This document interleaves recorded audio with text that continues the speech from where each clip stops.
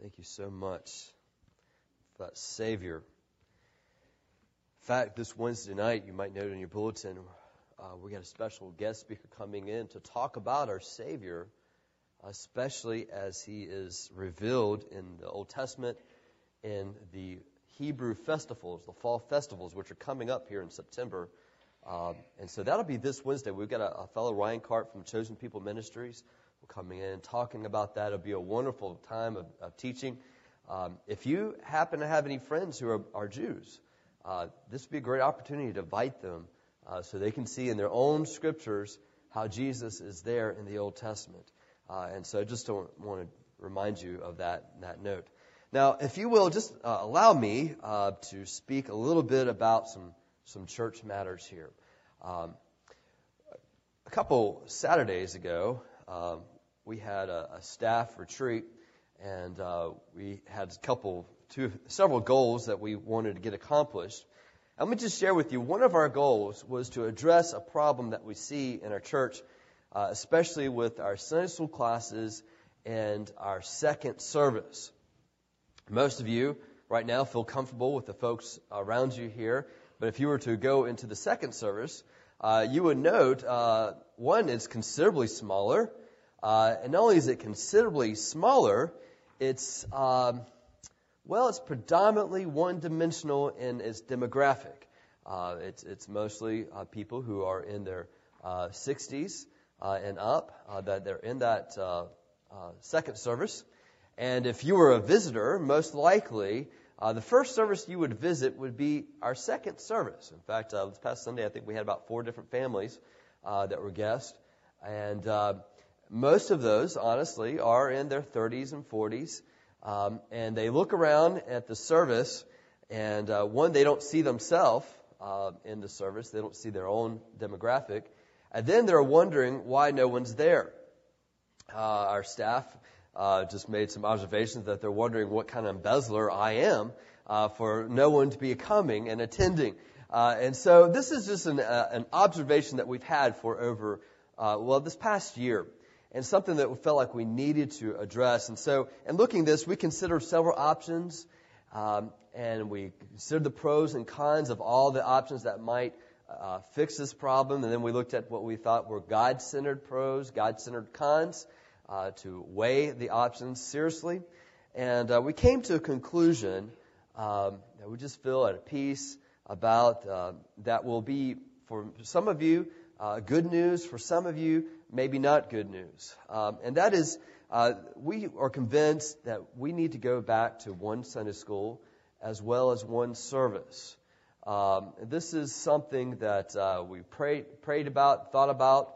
We're looking at the 9 o'clock hour being our worship, or our Sunday school small group hour, our 10:30 hour being our worship service, corporate worship together, going till 12. This is something that we hope to be able to put into place by October, first Sunday of October. It will mean some adjustments. I know for some of you, especially those who like to get here early and get out early, this doesn't provide any good information for you. This is an honest con of this, but there are a lot of good positives that come from this as well. We will have to do some adjustments. I'm glad Teddy made reference of the Philippians 2, 3, and 4 passage. Let not everyone look on their own interest, but everyone also on the interest of others. I think that we could include under the word interest, your seat. Okay? Let not every man look on their own seat, but also the seat of others. Chances are in October you won't be sitting where you're at presently. And that's okay, and it'll require some flexibility on our part. And we'll be talking about that as we go. But this is just something I want to inform to you guys. We're going to talk about this further in our Sunday school meeting after church and our lunch. But y'all just pray about this and see how the Lord can use this and work. We saw many good things come out of our system that we've got now. But ultimately, the system is to help us grow. And if it starts going against that, we need to consider it and see how we can change it. So with that thought of mine, I'm going to ask you turn in your Bibles to Hebrews chapter 12. Hebrews chapter 12. We're going to continue with part 2 of sorts. We're going to look at verse 3 through 11. Had ambitious hopes a couple weeks ago to actually talk about this, but it was beyond me. And so we're going to talk about today discipline, the discipline of the Lord and adversity. Have you ever been in a thunderstorm and maybe you're outside, you're caught outside for some reason, and you see the lightning and you hear the thunder and you realize it's really close by. It's the kind that shakes the surroundings around you. Have you ever asked yourself in that time, am I right with God? Has that thought ever crossed your mind? Am I right with God? Because in our mind we're thinking, if I'm not right with God, then God might strike me with lightning. Have you ever thought that? Just raise your hand. Notice my hand's raised. I think this is just something that we think of because we have this idea of what the judgment of God looks like, and a lot of times it looks like lightning. and I just want to use Scripture maybe to change our thinking, to look at how does the discipline of God work? What is the role? And dealing with adversity, there are some powerful strengths found in Hebrews chapter 12, verse 3 through 11. You got to keep in mind that the ultimate context of the book of Hebrews is to encourage people, believers, who are in adversity. They're in adversity because of their faith. Not just because times are difficult or they have cancer. They are dealing with difficult things because they are following Christ. And so the whole book was written for that end. And so you have chapter 11, the great hall of faith. And I want to note that in these examples of people who were dealing with faith, most of these examples in Hebrews 11 were dealing with people who were having some kind of adversity in their life. And how faith brought the working of God into their life. Sometimes it was to bring out miraculous deliverance. Sometimes it was to give overcoming endurance. Sometimes it was a good result as we define it as good. Sometimes it was a bad result as we define it as bad. But nonetheless, all throughout, he says, I want to commend you in your faith. I want to encourage you in your faith that God is at work. And so in chapter 12, we looked at this a couple weeks ago. He says, therefore, because of all this is going before us, run with endurance. All right, that's the idea that it's not easy. Run, remaining under an agonizing situation, the race set before us. How do we do this? And the idea is that we're seeking God. Remember, Hebrews 11:6. What does it mean to have faith? One, it pleases God because we believe that He is. All right, and that He is a rewarder of those who diligently seek Him. I'm just going to tell you that idea is going to be attacked daily in your life. That you believe that God rewards those who diligently seek Him. It's going to be attacked all the time. If you live that way, it will be as a race that you endure. But, verse 2, we do this looking to Jesus, the founder and perfecter of our faith. Now, why are we looking to Jesus? Because of verse 3, so we can consider Him. And so with that thought in mind, let's start reading with verse 3, looking at how we deal with adversity, the strengths found in this passage for adversity, and let's go through verse 11. So let's stand as we'll read this together in honor of God's Word.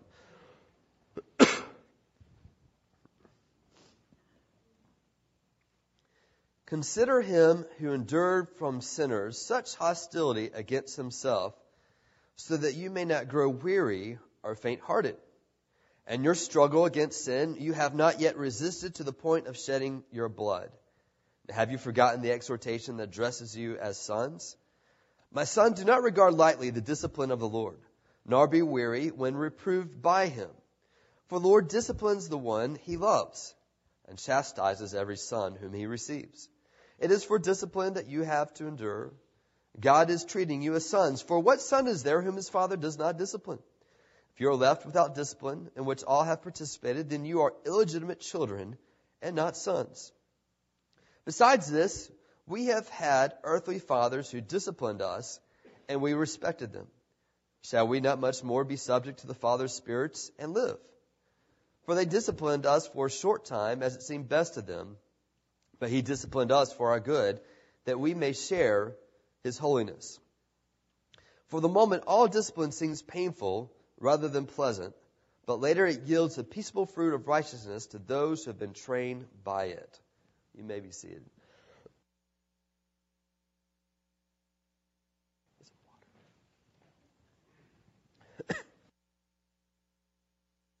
I give you from this passage 4 strengths in dealing with adversity. The first strength is given right here in verse 3 at the very beginning, and that is the strength found and the example of our Savior. When you're dealing with adversity, it helps to know that the one whom you serve, the perfecter of the faith, the author of our faith, himself went through difficult times. Himself went through adversity. So, verse 3, notice the nature of this. He endured from sinners such hostility against himself. The worst adversity that you go through is not necessarily the natural disasters that come or the financial situations, though they are bad. They may not be just the physical hardships. Thank you very much. But it will be when someone does wrong to you. When someone just sins against you. Notice what's happening here. He says the worst type of sin, when someone just betrays you, leaves you, hurts you, slanders you, does any manner of things against you. Notice what happened to Jesus. That was what happened to him. He endured the cross, that he did this by enduring from sinners such hostility against himself. What's the point of this? So that you won't be faint, weary. The faint-hearted is the idea that God's called you to seek Him. He called you to believe that He's a rewarder of those who diligently seek Him. But when life gets tough, when people attack Christ, there's the idea of saying, you know, there's an easy way out of this. Why don't I just forget about seeking Christ? It's not worth it. And let me go on my own way. And so He's encouraged us not to do that. So we'll keep on reading here. He says in verse 4, and your struggle against sin. All right, now what are we struggling against? What are we being encouraged to do? What do we have faith to do? It's to have, verse 4, a struggle against sin. You need to keep in your mind that the saving faith that we talk about, when you trust Jesus as your Savior and Lord, is the same thing that turns into the seeking your Savior faith of Hebrews 11 verse 6, which turns into the same thing as the sin-fighting faith. Every once in a while, you may bring to someone's attention that, you know, if you continue in sin, I'm going to be afraid for your soul and your eternal destiny. I think the Bible speaks very clearly about the issues of lust, that if we're not fighting lust, that there's concerns here about your eternal destiny. And so the question will come, are you saying, Pastor, that you believe that you can lose your salvation? What I'm saying is that salvation, the faith to save, is the faith that seeks the Savior, is the faith that fights sin. If you have no faith to fight sin, you have no faith to seek a Savior, then guess what? It demonstrates there is no faith to be saved. Do you understand what's being taught here? Yes, we believe in the Bible and it says that you will not lose your salvation. When God saves you, He keeps you. And in fact, what we're going to talk about is a powerful demonstration of Him doing that in just a little bit.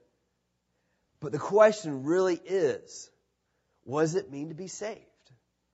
It's not just making a profession of faith.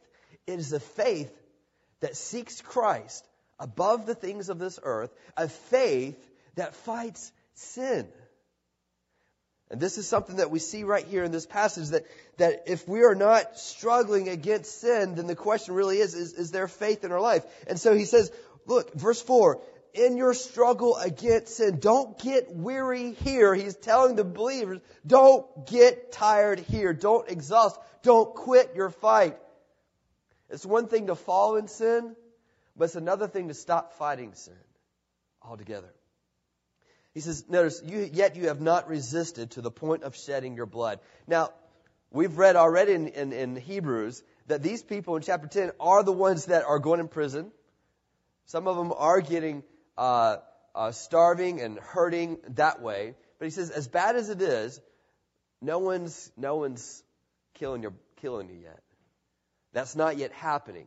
If you are discouraged and you're walking away from Christ when it's like this, when it's not bloodshed, what are you going to do when it does turn into bloodshed? So if you can't run with the footmen, how are you going to deal with the horses? It's kind of the nature here in verse 4. And let me just bring this out. The struggle against sin is the inward sin, but it's also the sin of others.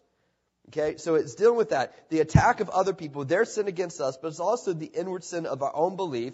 1 Peter 2:11 says that lust does strive against our soul, that there is a battle that goes on within us. Is a battle. To be a believer means that we are called to fight, and we are fighting against our own unbelief in our life. And so there is a struggle to rest. You get that? The Bible says, Jesus has come to me, all who are weary and heavy laden, and I will give you rest. There's the idea of, in the Hebrews 4, of rest for our soul. What does that mean? A struggle to rest. It is a struggle not to rest in sin, to identify us, to define us, to set our hopes on that. It's a struggle against that so that we will set our heart and mind on Christ, who is the satisfaction of our soul. Okay? And so that's the idea, that we're struggling so that we can rest in Christ, to put our hopes in Him. I think about this and I thought, man, we struggle as it is now. What will happen when the government fully turns against believers? Sometimes I know that there are some who have a difficult time speaking in public, and when we bring out to our church the idea that if you want to be a member, you have to be baptized, and sometimes there's a fear of water, but for some folks it's just fear of people. That's scary. But let me just bring this thought to you. If you're not able to stand before God's people and tell God's people that you're not ashamed of Jesus Christ, how are we going to do it in a world that hates Christ? You follow that? If we're not willing and able to stand here and say, Jesus is my Savior, how are you speaking up in front of people that don't like Christ? And so just a thought here that flows from that. And so the idea is look, it's going to get tough, but you've not yet resisted to the worst part. And so verse 5, he reminds them of something. And I want to just give you the second strength. And a verse not only is the strength of the example of our Savior, but there's also the power of Scripture that is a strength in adversity. Notice in verse 5, have you forgotten the exhortation that addresses you as sons? And so he quotes Scripture. He quotes verse 5. He's actually quoting Proverbs chapter 3, verse 11 and 12. Now, many of you have memorized Proverbs 3, 5, and 6. This is one we see in the walls, on the mug. Trust in the Lord with all your heart. Lean on your own understanding. All your ways acknowledge Him, and He will direct your paths. All right? But then we don't go on with the rest of it. Honor the Lord with all your substance and with first fruits of all your increase. Oh, talking about money there. Don't be wise in your own eyes. Fear the Lord. Depart from evil. But then you got verse 11 and 12. He quotes it for us here. My son, do not regard lightly the discipline of the Lord, nor be weary when reproved by Him. For the Lord disciplines the one He loves and chastises every son whom He receives. I'm going to tell you that when you're in adversity, there's nothing like the Scriptures. The Hebrew author himself says, let me bring to you the Old Testament. And he's quoting from Proverbs, which, by the way, Proverbs has a lot of things to say about discipline. A lot of things to say about adversity. There is strength found in the Word of God. When Jesus refers to the Word of God in times of temptation, when on the cross He quotes Scripture, when the Hebrew author does it, when Paul does it, when all the people we see walking with God do it in the Bible, they quote the Scriptures. What makes us think that we are so strong that we can go through life without having Scriptures memorized? How do we think that? All right. I just want to encourage you, get in the Word of God, read the Bible, memorize the Bible, study it. Go to it in times of adversity. Don't go to Oprah. All right? Don't go to Dr. Phil. Okay? Don't go to your buddies. Don't go to your girlfriends. Because when it's said and done, it doesn't really matter what their opinion is. What you need is, what does the God say? What does the Word of God say? The Bible says it's living and active, sharper than any two-edged sword, and it knows the thoughts and intents of your hearts. It's amazing. I have questions in my life, and I read the Word of God. I've not asked anybody those questions. Only one who knows it is myself and God answers my questions in the Scriptures. And I'm thinking, whoa, God, that's pretty neat. You know my thoughts. And you speak to me through the Scripture. Try it. You'll be amazed. Now, what does he say from Scripture? Well, he says, first of all, he calls him my son.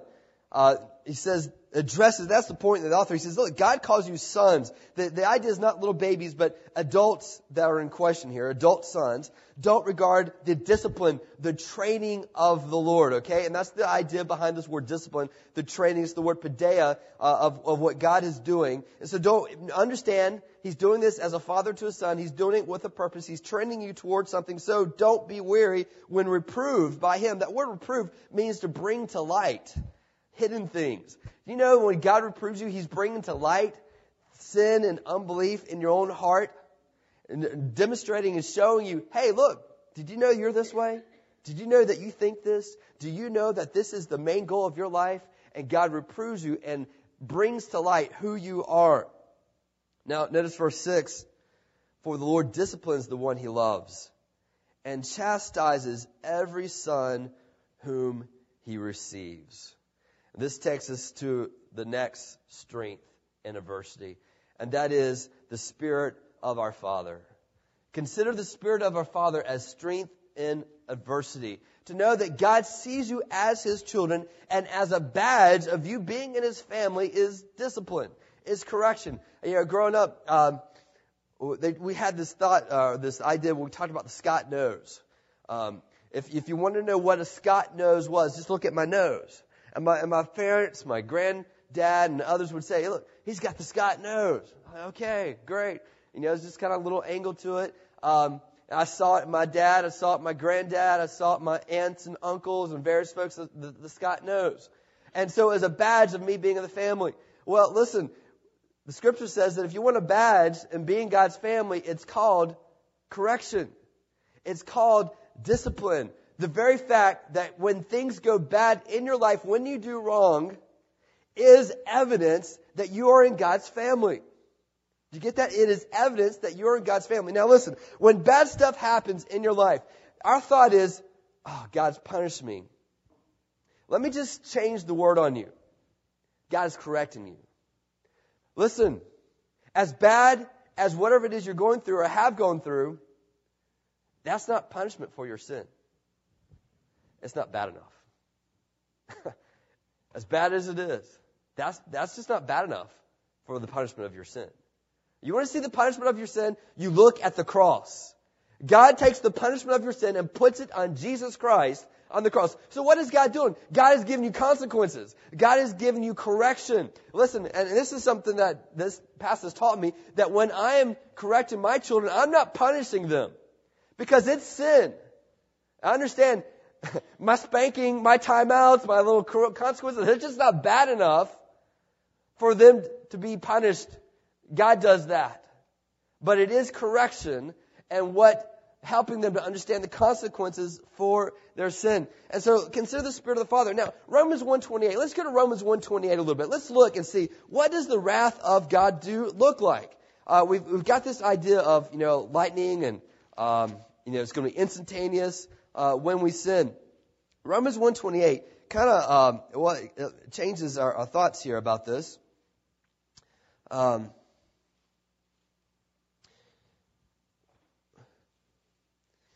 Notice it says, verse 28, referring to people who rejected God, since they did not see fit to acknowledge God, God gave them up to a debased mind to do what ought not to be done.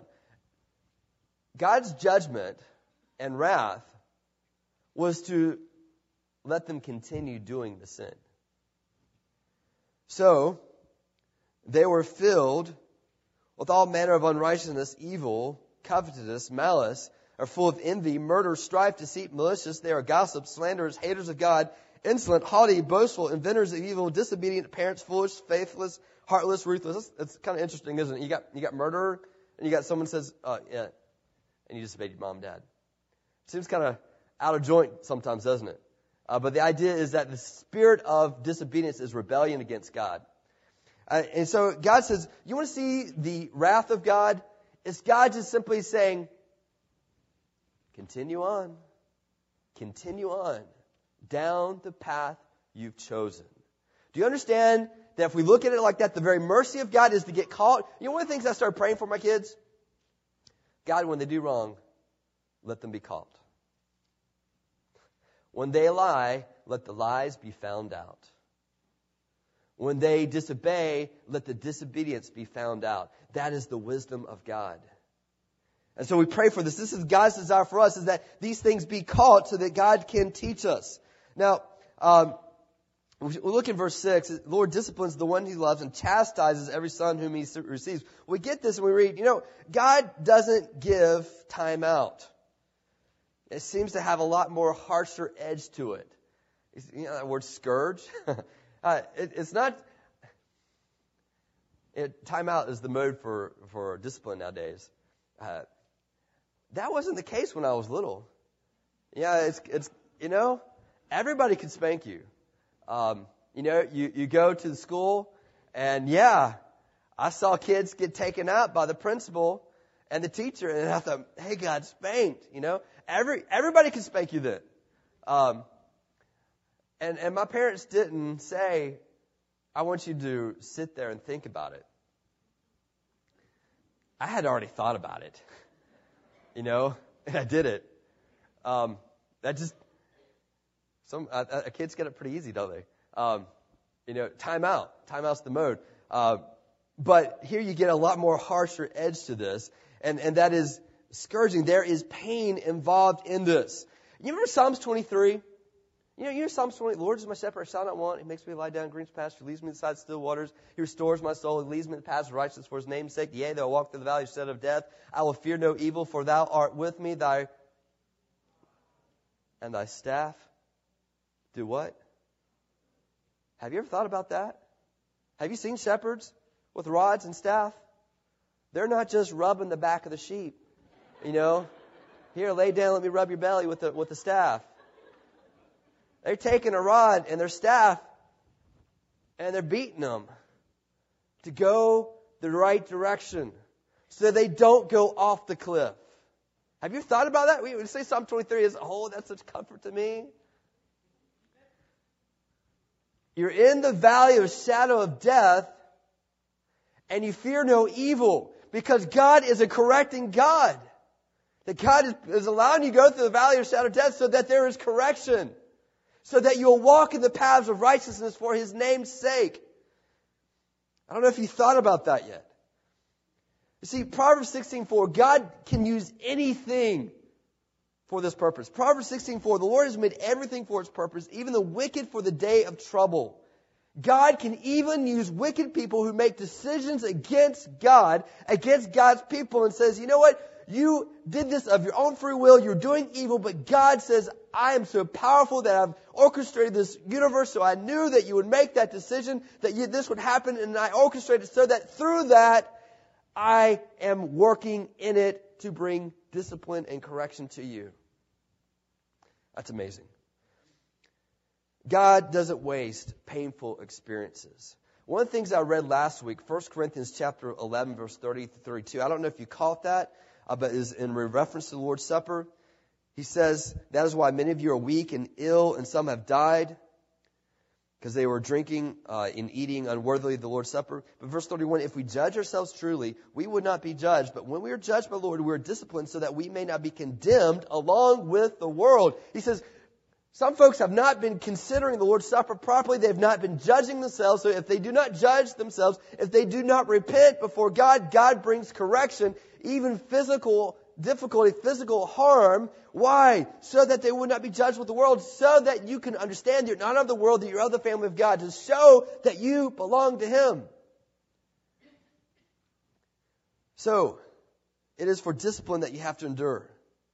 Verse 7, God is treating you as sons, for what son is there whom his father does not discipline? If you are left without discipline, in which all have participated, then you are illegitimate children and not sons. Susanna Wesley had 17 kids, some of which are included John and Charles Wesley, the founder of Methodism, writer of many songs, had these words to say about raising children. The parent who studies to subdue self-will in his child works together with God in the renewing and saving a soul. The parent who indulges it does the devil's work, makes religion impractical, salvation unattainable, and does all that in him lies to damn his child's soul and body forever. Wow. I think she believed in spanking. At least, certainly, punishment, correction. So, verse 9, he says, look, consider your own example. We have had earthly fathers who disciplined us, and we respected them. Shall we not much more be subject to the Father of spirits and live? I learned the important lesson of your children understanding the word no before I was ever a parent. I remember walking the streets of Wake Forest, and I was talking with a buddy, and I saw a dad and his son, and they're walking near the streets, and the son was starting to take off, run, and dad was saying, no, no, no. And he was running into the streets where cars were coming, and finally the dad had to take off, jerk the son by the arm, and pull him back before he got hit. I made a mental note when I saw that. The same no that I use in talking to my child about eating more ice cream is the same no that I have to use to save my child from getting killed by a car. So I made a mental note. There is huge value in a child understanding and obeying every time the word no, because sometimes the fourth no just doesn't cut it when you're trying to save their life. So he says, consider your father, who in life will tell you no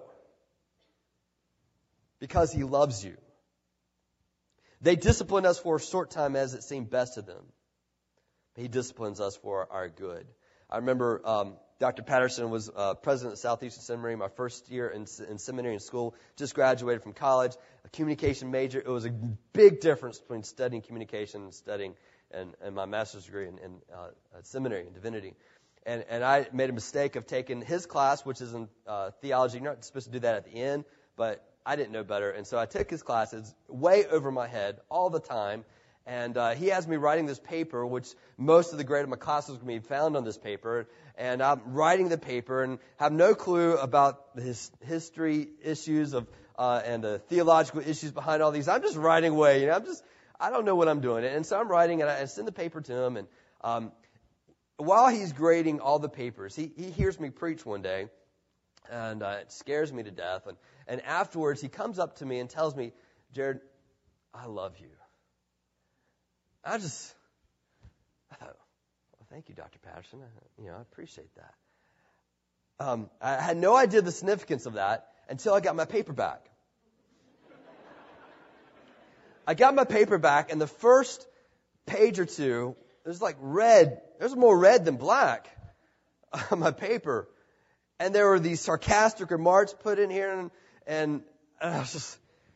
And then at the end, he says, Jared, you're in the master's level now.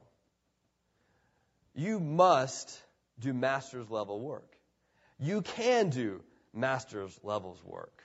This is not master's levels work. And I never felt so defeated after getting that paper. I was just walking out of the post office and, what? I was getting angry. Especially, it's like, did he have to put sarcasm in the paper? And so I was getting a little angry, but then a little bit later I remembered, Dr. Patterson said he loved me. I was starting to really wonder after that paper. But I put the two together. He loves me. What was really bad is after that second page, there was no more red ink. He just stopped grading. And I put these two together. A loving professor means red ink everywhere. All right? And whatever adversity you're going to go through, I want you to remember in the backdrop of what you're dealing with is Jesus on a cross. When God wanted to demonstrate what He thinks about you, He didn't choose the adversities and stuff you're going through. He chose the cross. He says, you want to know what I think about you? Look at Jesus on the cross. Is there any doubt of my love for you? Is there any doubt of my concern for your holiness? Interpret this event you're going through in light of the cross and understand that what you deal with is a God who loves you, who's correcting you. And don't think, God, you're not really a rewarder of those who diligently seek Him. You don't really love me. You don't really care about these things. You're not really here. You're not all powerful. You're not all caring. That's not you. Don't understand the cross and what it means. Now, as we keep on reading, I just want to share with you one other strength. Not only is there strength in the example of our Savior, the promise of Scriptures, the Father of spirits, as Scripture gives us that terminology in verse 9, but also consider the spiritual results. Let that be a strength for you in adversity, the spiritual results. And notice what he says here, verse 10. He disciplines us for our good.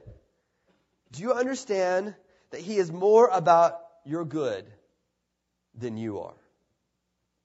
He is more about your good than you are. He is doing this for your good, and then that we may share in His holiness. Here is just the reality. God cares more about your holiness than your happiness. That's just the reality of it. Sometimes I'm talking to my kids and I tell them something to do and they'll respond and talk back and say, but Daddy, I don't want to do that. I don't like that. And I have to respond by saying, I didn't ask you what you wanted. That's not the question. The question is not at all what you want. And I'm not asking you what you like. I'm not taking that in consideration. I'm just telling you to do this. Because what they want and what they like does not always lead them to a right place. Can you get that? There'll be times that we happen in our life and the first thought is, God, why?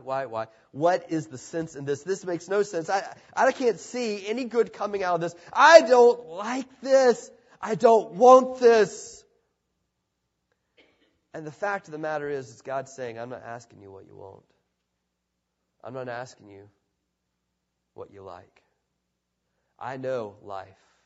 I know the end result of life. And I know what gives you greatest purpose and joy, and in the end, the greatest happiness, the greatest good. And so I'm going to let you go down a road that you don't like because I'm in this for your good. I'm in this for your holiness. Listen, in marriage, your marriage is not about what makes you happy. It's about what makes you holy. Having kids, it's not about what makes you happy. It's about what makes you holy. Taking care of your own parents is not about what makes you happy, but what makes you holy. And dealing with church and people who are obstinate sometimes and don't get along with you, it's not about church. It's not about your happiness. It's about your holiness. Small group is not about your happiness. It's about your holiness. The ministry that we have to teenagers is not about them being happy. It's about them being holy. Ministry to children, to seniors, it's not about you being happy. It's about you being holy. C.S. Lewis notes, God whispers to us in our pleasures, speaks in our conscience, but shouts in our pains. It is His megaphone to rouse a deaf world. Notice the psalmist, Psalm 119, verse 67. Before I was afflicted, I went astray, but now I keep thy word. Verse 71, the same chapter, is good for me that I was afflicted, that I might learn thy statutes. Same chapter, verse 75. I know, O Lord, that thy judgments are righteous, and in faithfulness that thou hast afflicted me. Coach Tom Landry said, the job of a coach is to make men do what they don't want to do in order to be what they've always wanted to be. See, God made us to be in His image. And He is working, He is saving them to restore many sons to glory, to bring them back to the image of Christ. Verse 11, for the moment, all discipline seems painful rather than pleasant, but later it yields the peaceable fruit of righteousness to those who have been trained by it. I don't know what's going on in your life. I do know that in every person's life there will be adversity. It doesn't matter if you're a believer or unbeliever, really. Tough times happen. There's no forfeiting that. You can't get past that. But here's the thing. For the believer, when they go through adversity, when they go through hostility of sinners against themselves, when they have people working against them, when life gets tough, we do have a promise from Scripture that says God is using that, working it in our life for good and for holiness. And notice what verse 11 says, for the peaceable fruit of righteousness to those who've been trained by it. Now let me tell you just one thing that'll help you in this. You've got to desire righteousness and holiness and good more than your happiness. Get that? In your marriage, in your life, in raising your kids, and taking care of your parents, in your job, in the leisure time, in your mission in life. You've got to desire righteousness, holiness, and the goodness of God.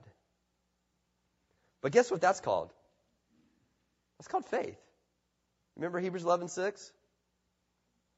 He that has faith pleases God, believes that He is, and that He is a rewarder of those who diligently seek Him. That's the key. Seeking God more than the stuff around you. More than the comforts of life. Because in the end, they self-destruct. They self-destruct. And everybody who hopes in them will be destroyed as well. So God is saying, I ask and I present to you, and I'm working in life to get you to set your heart and mind on the indestructible that will not destroy you. Everything else apart from Christ in the end destroys you. All that's in this world, the lust of flesh, the lust of the eyes, and the pride of life, is not of the Father, but of the world. And if anyone does the will of God, he is of the Father, not of the world. For all that's in this world, and all of it's going to pass away, but the man who does the word of God abides forever. I just encourage you, when whatever comes your way, say, God, you're at work. And I believe you're going to work to present me holy and righteous and good. And the question I ask you, is that enough? Is that enough for you? That will give you the truest indicator of how much faith you have. Is that enough for you? Let's pray.